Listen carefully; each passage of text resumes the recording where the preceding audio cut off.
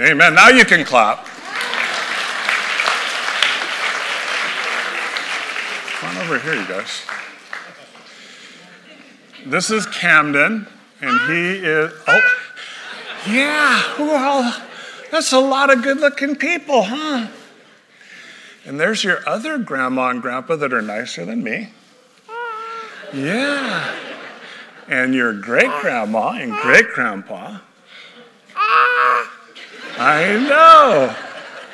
And there's grandma, too. Yeah. It's amazing. Wow.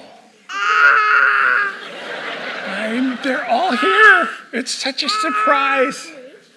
And this is my son, Garrett, and his wife, Jillian.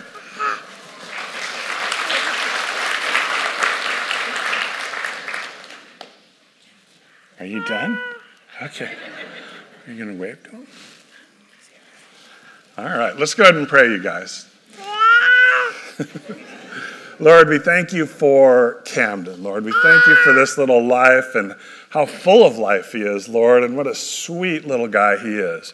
We lift up Garrett and Jillian, Lord, and pray that you would help them raise him to love you, Lord, to study your word, to be blessed by the things that bless you, Lord. And as he's so full of life, Lord, we ask that you would bless him, Lord, and we dedicate him to you, Lord, this morning in the name of the Father and of the Son and of the Holy Spirit. Amen. I know. Say hi, everybody. Yeah, hi. You'll see him later at the party. Yeah. You'll see him later. There's Uncle Hayden. Let's go.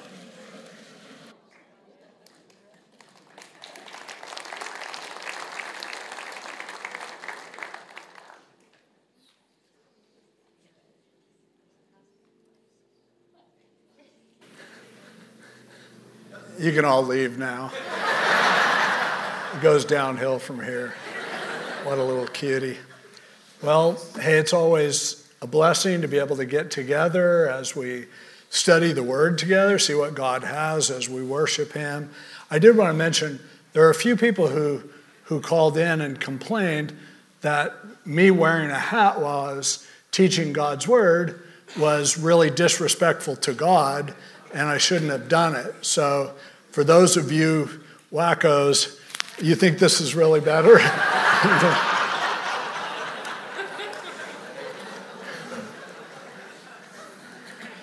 But I'm fine.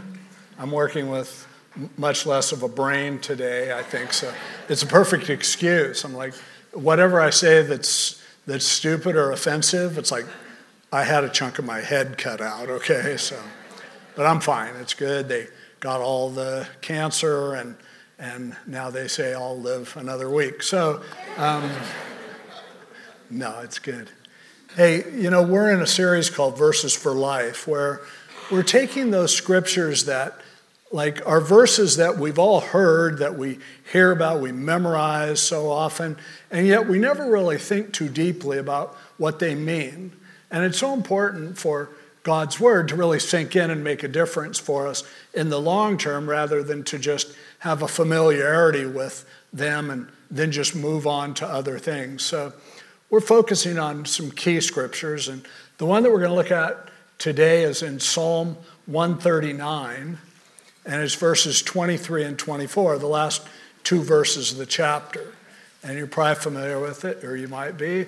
It's where David prays, "Search me, O God, and know my heart. Try me, and know my anxieties," or anxious thoughts. "And see if there's any wicked or hurtful way in me, and lead me in the way everlasting." There's a lot there. It's interesting, the context of it is that he's already said in the beginning of the chapter, he starts out saying, "Search me, O God." He starts out by saying, "You have searched me, you have known me, you know my upstanding, my downrising, you understand my thoughts from afar off. If I make my bed in heaven, you're there. If I go to the bottom of the sea, you're there too." He's like, "God, you know everything about me." And then he ends the chapter by saying, "So search me and know my heart. Know the core of my being. When you're young, you think all the problems are outside yourself. One of the advantages of age sometimes, and I'm an expert on that, is that, you start to realize that I used to think that other people were the problem, circumstances were the problem. If the world would just change, if people would just do this, if the government would just do that, if the church would just do this, I convinced myself that something needs to change in order for me to be okay. But the older I get, the more I realize that I'm messed up, that it's a full-time job pretty much for me to figure out what's going on inside me. Because what's going on inside me affects my future more than what's going on anywhere else. Because I live with myself. And I have choices in life whereby, and it's one of the most amazing gifts that God gave us, you can decide today to do something that is going to affect all of your eternity.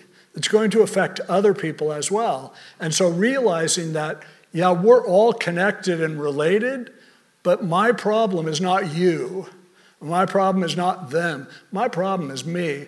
And I've found that it's pretty much a full-time job for me to deal with me rather than for me to tell everybody else what they need to do, and then I have to cover up who I am. And so that's kind of what David is thinking about here. Again, he starts the chapter by saying, God, you already know me. But then he ends it by saying, I want to invite you to search me and to know me and to try me. And so it's not telling God he can do something that he can't do without your permission, but it's an invitation to God to say, I'm willing to go there. I'm willing to dig into the depths of who I am. And you know it anyway, but there's something in terms of a relationship with you that I want to happen. I want us to go there together. Again, we usually spend most of our lives denying the truth about ourselves. And then and some people, when the truth starts leaking out, they become incredibly depressed or become even more private and cut themselves off from others because, you can't handle the truth. That's kind of the idea that we cope with. But as he says, search me. It's like really dig down inside. Search me, oh God. Try me and know my heart. It's know my heart. The heart, it's a physical organ within your body that pumps blood, but they tended to I think today we think of the brain as being the center of who we are.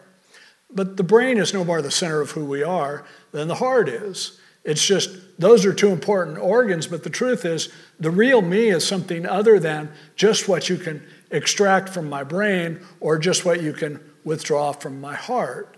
But at the same time, if I realize that I am a person distinct from simply my physical identity. Now, if you don't believe that, then you probably need to study biology a little bit more because the truth is, you exist in a way that your body can continue to replicate itself, and it's still you.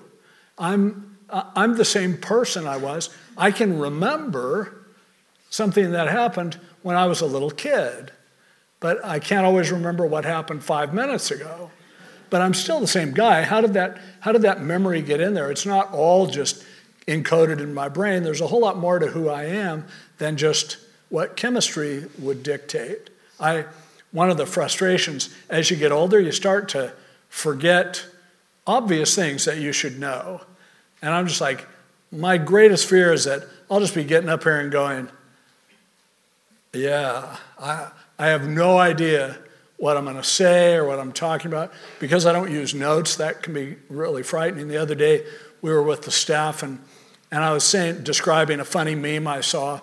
And it was, I go, yeah, there's this picture, and the guy from the ruler of the Ukraine, and they go, Zelensky? I'm like, yeah, Zelensky. And he's with the ruler of Russia. And Jerry goes, Vladimir Putin? I go, exactly. And I'm like, why did I could remember Monica Lewinsky. I can't remember Zelensky. I can't remember Putin. It's like weird. I can remember them now. I couldn't remember them then. The brain just starts to do weird things. And as a result, you can't choose what you remember, what you don't. But the one thing you realize is, I'm really complicated. It's kind of amazing what I can remember and what I forget. It's amazing how I can be affected or disaffected. It's amazing how somebody can come up and they think they really know me and I don't know them. I'm like, oh, yeah, sure. I show them my scar on my head. Like, yeah, I'm not quite there yet. But, the core of your being, who are you really? At your essence, call it your inner person, call it your soul, your psyche. That's what more was a New Testament concept of this soul. It was the immaterial part of you, your mind, your will, your emotions. So it's like, God, you know everything about me. I am inviting you to come and connect with me. It's really an invitation to fellowship. God, I want to have a relationship with you, and I want to open up to you what you already know so we can look at it together. I want to see it from your perspective. So God, search me and know the depth of my being, know my heart. And then he says, and try me. And that word means to sift through and judge and adjudicate and weigh off. And try me and know my anxieties. The King James says my thoughts, but it's really anxious thoughts, my anxieties. Anxiety is a huge problem for people. And as like you see little kids, they have very little anxiety. Like little Camden, between services, he was like, and then you give him a water bottle. He can't drink the water bottle. He did spill some of it on himself. But it's like all of a sudden he's placated by a water bottle. It's that simple. Unfortunately, as you get older, you need more than a water bottle in order to assuage your anxiety. So much of what we do connects with what is it that makes me uptight? What is it that makes me stressed? What is it that triggers me? And we're living in a world today where more and more people are thinking that what you should do about triggering events is you should protect people from them. You need to make sure that nobody ever says anything insensitive, nobody ever says anything that's offensive to you, no one ever gives you a shred of rejection, because we think that'll fix anxiety, but the truth is, all it does is make people even more anxious about even more things, and we raise a generation of people who are completely wimpy because they've been coddled and protected. Anxiety is a real thing. Most people who will decide that, I'm falling apart, one of the first things that people will take medication for is anxiety. And I'm not knocking that, okay? Please, I have people come up and give me medical advice all the time, and I'm like, if you didn't graduate from medical school, I don't care what your opinion is about skin cancer or anything else, and no, I don't need any of your essential oils or your Amway or whatever. I'm just like, sorry, just I'll talk to a doctor when I want medical advice. So put that down. I'm a pastor. I'm not a psychiatrist. I know plenty of people who are psychiatrists and psychologists, and they agree that I'm not one. But it's a question of, okay, the truth is I am incredibly affected by anxiety.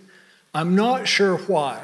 I'm not sure what is it that triggers me in a way that affects me. But one thing I do understand, for sure, is that things that you go through in life can produce anxiety later on. In psychology, they, back in the beginning of the 20th century, came up with something called attachment theory that developed the notion that, the way that we connect with the people in our lives who are our caregivers in the first couple years of our lives really ends up affecting a lot of who we are. And at first, psychologists poo-pooed the whole idea until they figured out there's something to it, plus they could cash in on it. So then, as books were selling, and so then everybody's like, yeah, and then they extended it and going, you know what, every relationship that you have can trigger you and affect you in a way that affects your level of anxiety later on. So I mean, and that's like undeniable. And I think as you get older and you start having an opportunity to reflect on your life, I always thought, I survived. That's all that matters. But the truth is, I know that I've been damaged by being raised in a crazy family with a mother who was chronically depressed, a father who was paranoid schizophrenic, who would parade me around places and show off how I could read the Bible and then beat me up. And it's like, yeah, I survived. But it's like, it's kind of stupid if I think that didn't affect me. Because I don't treat my kids that way. I didn't raise my kids. I don't treat my grandkids that way. So the truth is, I've got to understand, there are levels of anxiety in my life that I just haven't really thought about. But the truth is, if you think that somehow, you're an adult, you accept the Lord, now you don't have any of that, you're fooling yourself.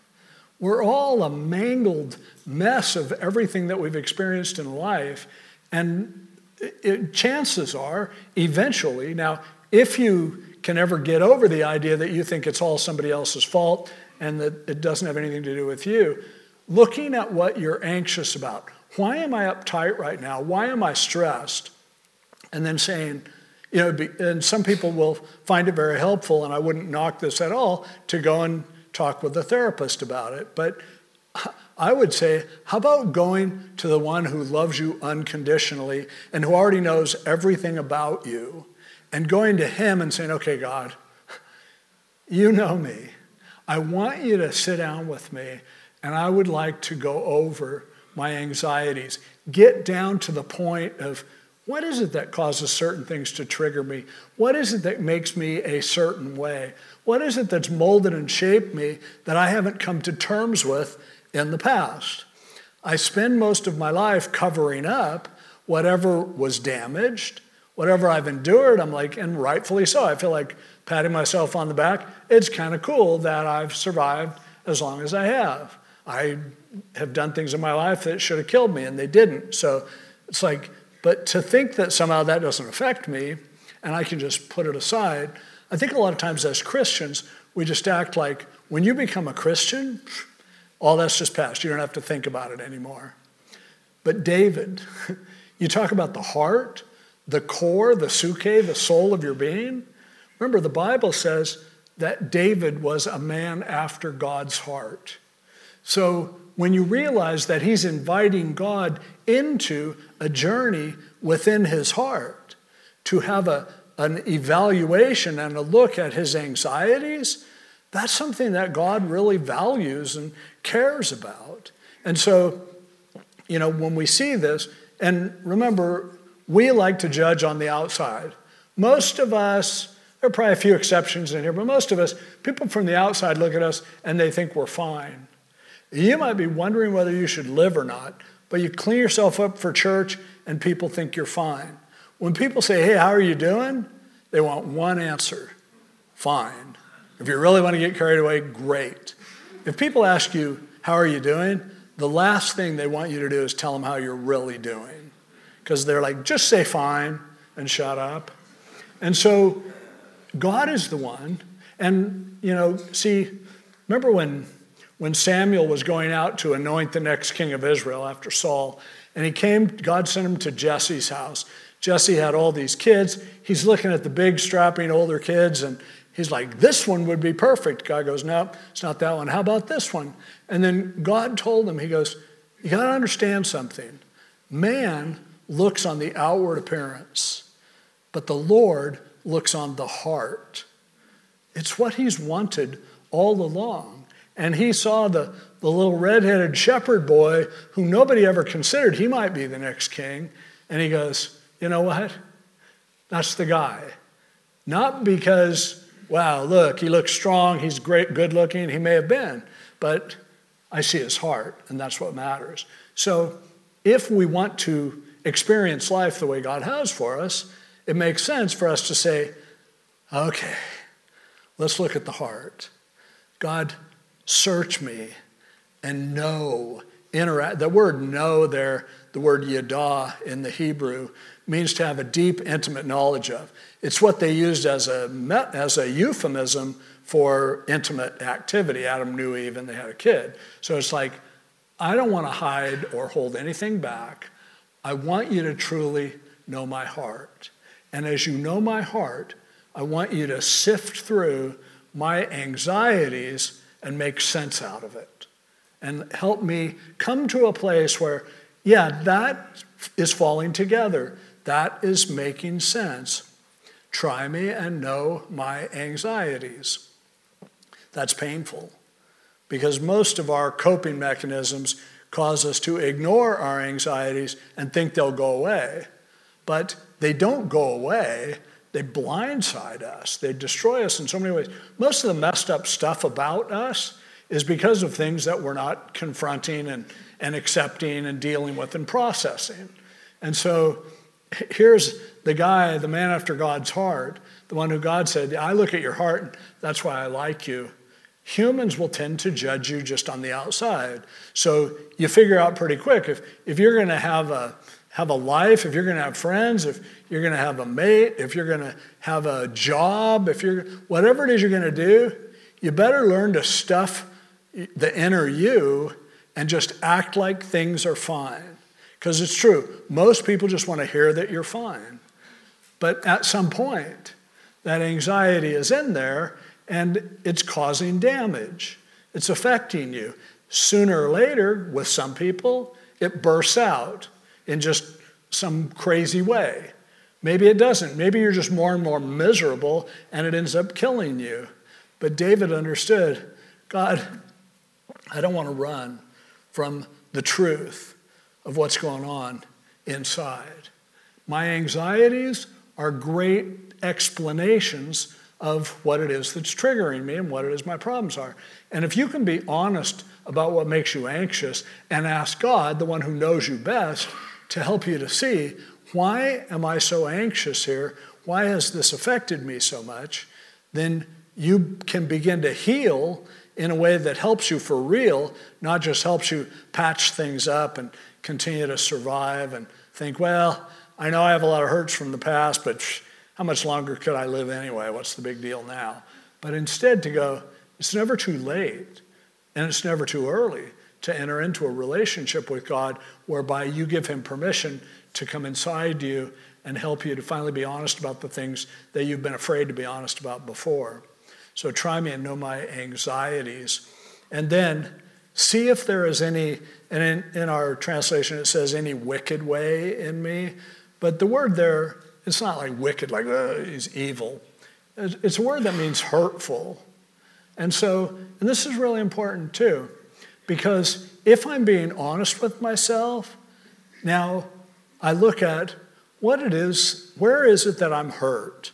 What is it that's really hurting me? Someone says something and it hurts. So it's like, yeah, I know why it hurts, because they're a jerk. What is it that makes you care about somebody who's a jerk thinks of you? What is damaged that gives them credibility? I mean, and I know for me, I get to deal with more than my share of crazy people, just with the people on staff. No, I'm just kidding. But it's like, it's amazing how they can say horrible things about me and it hurts me. And I'm like, wait, I know they're not credible, but why are they able to hurt me? So as I take that inner journey, that psychic journey, you don't like that word, but it's a Greek transliteration, but as I take that soul journey, now I'm opening myself up to, why does it hurt? Why is this damaging me so much? But here David is talking about two different kinds of hurt. What hurts me? A lot of times I'll discover that from what makes me anxious. But how am I hurting others? That's like really important too. Because if I'm living my life in such a way that I damage other people, it points back at, why would I do that? What makes me feel, justified in that? And usually it's like, well, they did this to me, so I did that to them. So you really feel like it's a good idea to let other people control how you act because you think it's fair. No, we need to go to God and say, would you please show me the hurt that's in me, the hurt that I have endured, and the hurt that I am acting out on myself. And that's scary. Maybe some of you in a room this size, maybe some of you have never really opened up to God and said, okay, I hurt. I want to know why. I want you to shine light on this in my life. And then once I begin to understand that, I can think, who else would go to God and say, I've been hurt by me? And how is that messing things up? How is that causing damage to me? And so it's coming clean to him and going, okay, God, let's take a soul journey. Let's take a journey into the immaterial part of who we really are. And you know my heart, but I want you to go there. And I want you to use my anxieties not to mess with me, not to make me worse, not to make me be in denial of my anxieties, but I want those anxieties to point an arrow toward the hurt. Anxieties are often why I hurt. Anxieties are also why I hurt others. So if I can get to the bottom of that, wow, that can be an amazing healing process that happens, but it's scary. One reason we're scared to do this with God is that we've tried it with people. And sometimes that doesn't work so well. You start to tell somebody what you really think, and then they go tell somebody else, or they judge you. You look at, it's like I've had people say to me, Dave, you know how when you stand on a big cliff and you just feel like jumping off? And I'm like, yeah, sure. But like, no, I've never thought that, sorry. When I was riding my motorcycle, I've had to lie to people because you ever feel about just running it off the road? Nah, not so much. Unless there's somebody in my way who's being a jerk and maybe running them off the road. But so then if you're the person who's like, I'm going to be open, you know what, I was just thinking about blah, blah, blah. And people look back at you. Well, guess what? God doesn't look back at you because he already knows you thought that, but he also knows why you did. But he understands that your relationship with him can be benefited and increase when you just come clean with what he already knows anyhow. God, here's where I'm stressed. Here's where I hurt. I want to be real with you. Again, what's interesting is when you do this, then God can come along and comfort you. And he closes off by saying, and lead me in the way everlasting. That is, lead me in the way that I live my life caring about what lasts beyond this life. Off to the vanishing point, literally. That I want to understand that I'm on a path that goes on, that lasts forever. And so I don't want to damage people for eternity. Sometimes you go to, as a pastor, I do plenty of memorial services, and you see people kind of making up for the fact that, yeah, we had a pretty messed up relationship, but let's pretend this way.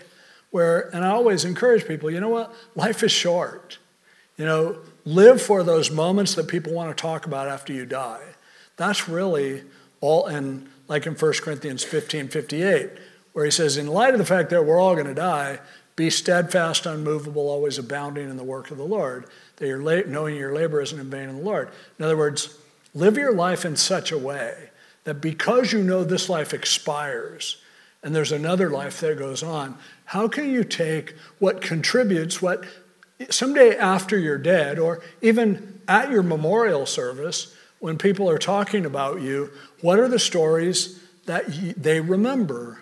What are the times that, it's why we celebrate holidays. It's why we dedicate a child. It's why, because it's like, you know what? All of a sudden that moment becomes more precious than you can ever imagine. And I told Jerry this, like, I've dedicated all my grandkids. There are no higher points than that. But it's like, how about living your life in such a way that it works with eternity? If I make this decision, how's it going to affect my perspective on life once it's over. If I spend all my time arguing and debating and fighting with people, that doesn't last.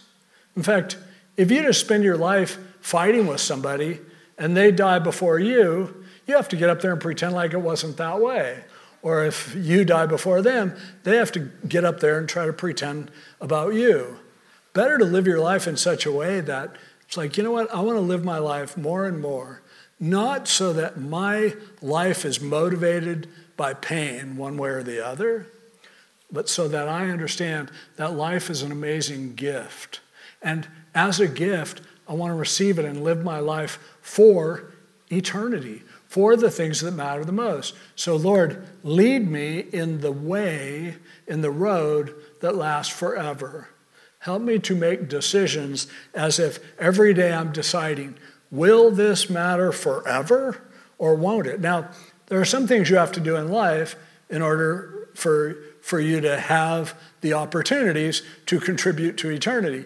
And for some of you that might, like for me, my job is telling people about God and the Bible. And so that's why a lot of people are like, you're getting old, you should probably quit doing it. And I get that. I mean, Justin keeps getting better, and I'm like, yeah, I could take off even more weeks. But at the same time, I love making a difference in people's lives. But you might just have a job where all you're doing is paying the bills. Well, that's of eternal value too, because it gives you the life whereby you're able to create those kinds of values and relationships and everything that bless you. So a job that's really just seems like it's just a job becomes an opportunity for you to create those eternal moments. And sometimes the harder you work, the easier it is for you to create some eternal moments. And so that's a good thing. I'm not knocking that. But what I'm saying is, in the end, to look inside myself and to be able to say, okay, God, I want my life to matter beyond this life.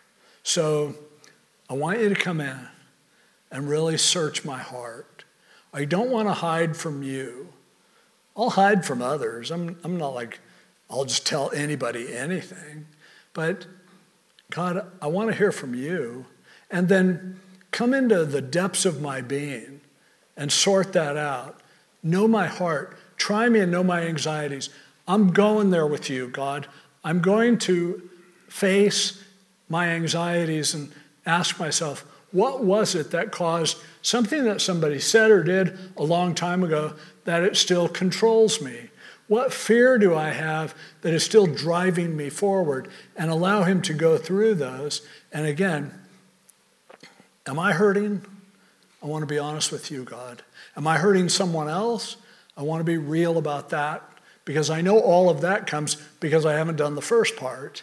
And then ultimately, to lead me toward eternity, to lead me in the way that lasts forever, that more and more I live my life in such a way that I say, you know what, 1,000 years after I die, I'll still be thankful for this day. And it's not like, oh, what do you, like you have to be preaching at people all the time. You can, like the other evening when Ann and I always look at the sunset at night because we have beautiful sunsets where we live. And I'm looking at the sunset and it's amazing.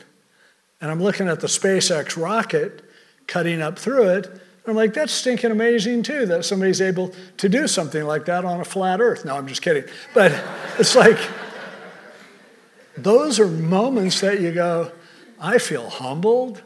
I feel blessed to be alive at the time that I am.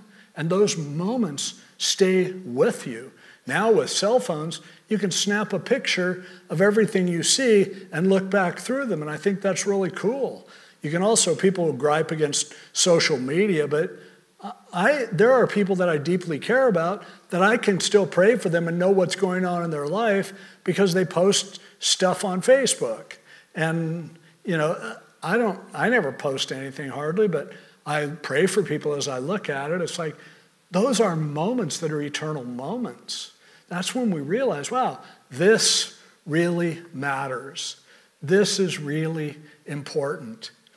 Life is an amazing gift, but life is a gift that has an expiration date. for every one of us, we have to decide, how am I going to live my life where it has a perspective and it ultimately connects with life beyond me in a way that some of what happens will prove to be permanent. And that's the cry of David, the young king, the young shepherd boy, the young guy running for his life from the king, everything he went through, the guy that felt horrible about having had another guy killed so he could marry that guy's wife. Awful. God looked at him and he goes, that's a man after my heart. You know, if you think you're really righteous because you've never killed anybody or cheated on anybody or whatever, somebody who did is the one who is said to be a man after God's heart, because he wants to get beneath everything that's in you, and your anxieties and your pain are shouting at you.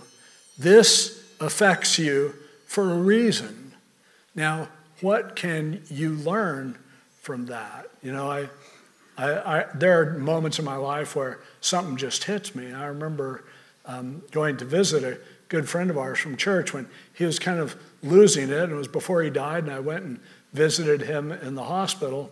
And it was just like seeing my dad in the mental hospital. He had the same look on his face. I'm talking to him. He loved golf, and I'm talking to him about golf and sports, and it was just like glazed over. And I thought, I'm glad I grew up with this because I'm fine with this. But then after I prayed with him and I left, I went out in the parking lot of the hospital and started throwing up because I realized that doesn't go away. You don't just automatically heal from stuff. Sometimes God lovingly brings you back to a place to realize that it did affect you, that it has affected you, and that's okay, and he's there with you. And for every one of us, there are opportunities in life where we realize I can either just cover up and live my life pretending, or I can have the security of knowing that I have a God who always wants to hear from me. He already knows it, but he loves to give me insights and perspectives on what I've been through. And that's the God that David served, the man after God's heart. We can always hide. We can always, it's like I've said, man looks on the outward appearance, God looks at the heart. He sees your heart. Now, what's cool is, like, when I am able to be honest with God about my pain, then I'm like, I can talk about it in front of a bunch of people, and if God's okay with it, I don't really care if this offends you. I don't really care if you're like, boy, I don't know, I think Dave's losing it. It's time for him to hang it up. I don't need your approval because I've already had a good conversation with God, and he's okay with me. He's okay with where I am. He looks at me and he goes, I'm glad we had that talk. Now, you may not be ready for that. Sorry. I mean, I know a lot of times if I start talking about something emotional and I start tearing up, like usually men hate it and women love it because men just don't want to go there. Men don't want to admit that they hurt just as much as women do. Women are much healthier. I think it's one of the reasons why God chose men to be the leaders in church, because they need to be broken. The women are already so far ahead of us spiritually in all of these things. Women will talk to other women about stuff and not even be threatened. But for all of us, we decide, what am I going to do with the mess that I've become? What am I going to open my heart, or am I going to hide and pretend and just baloney my way through life and hope nobody notices? Or do I understand there's a God who not only knows, but he wants to go on the journey with me so that my life can go from being where it's like I'm doing whatever I can do to please people to where now I realize all that matters is I need to please God. One of my favorite scriptures in 2 Corinthians 4, I may make it one of the verses for life, but Paul says, I don't let other people judge me, And he goes, you know what? I don't even judge myself. I'll just let God judge me. I really want to live by that. Like, you judge me, you don't get a vote. I look at myself, I'm harder on myself than anyone else is. I don't get a vote. God gets a vote. And when he looks at me and judges me, he says, I see the righteousness of Jesus Christ on you. You're good. How would our lives be different if we walked in that grace, if we walked with that awareness? We could finally clear things up and actually grow. We could actually find ourselves getting somewhere. Otherwise, we could just be bogged down in our own trip and thinking that just got to survive, just got to act like everything's fine.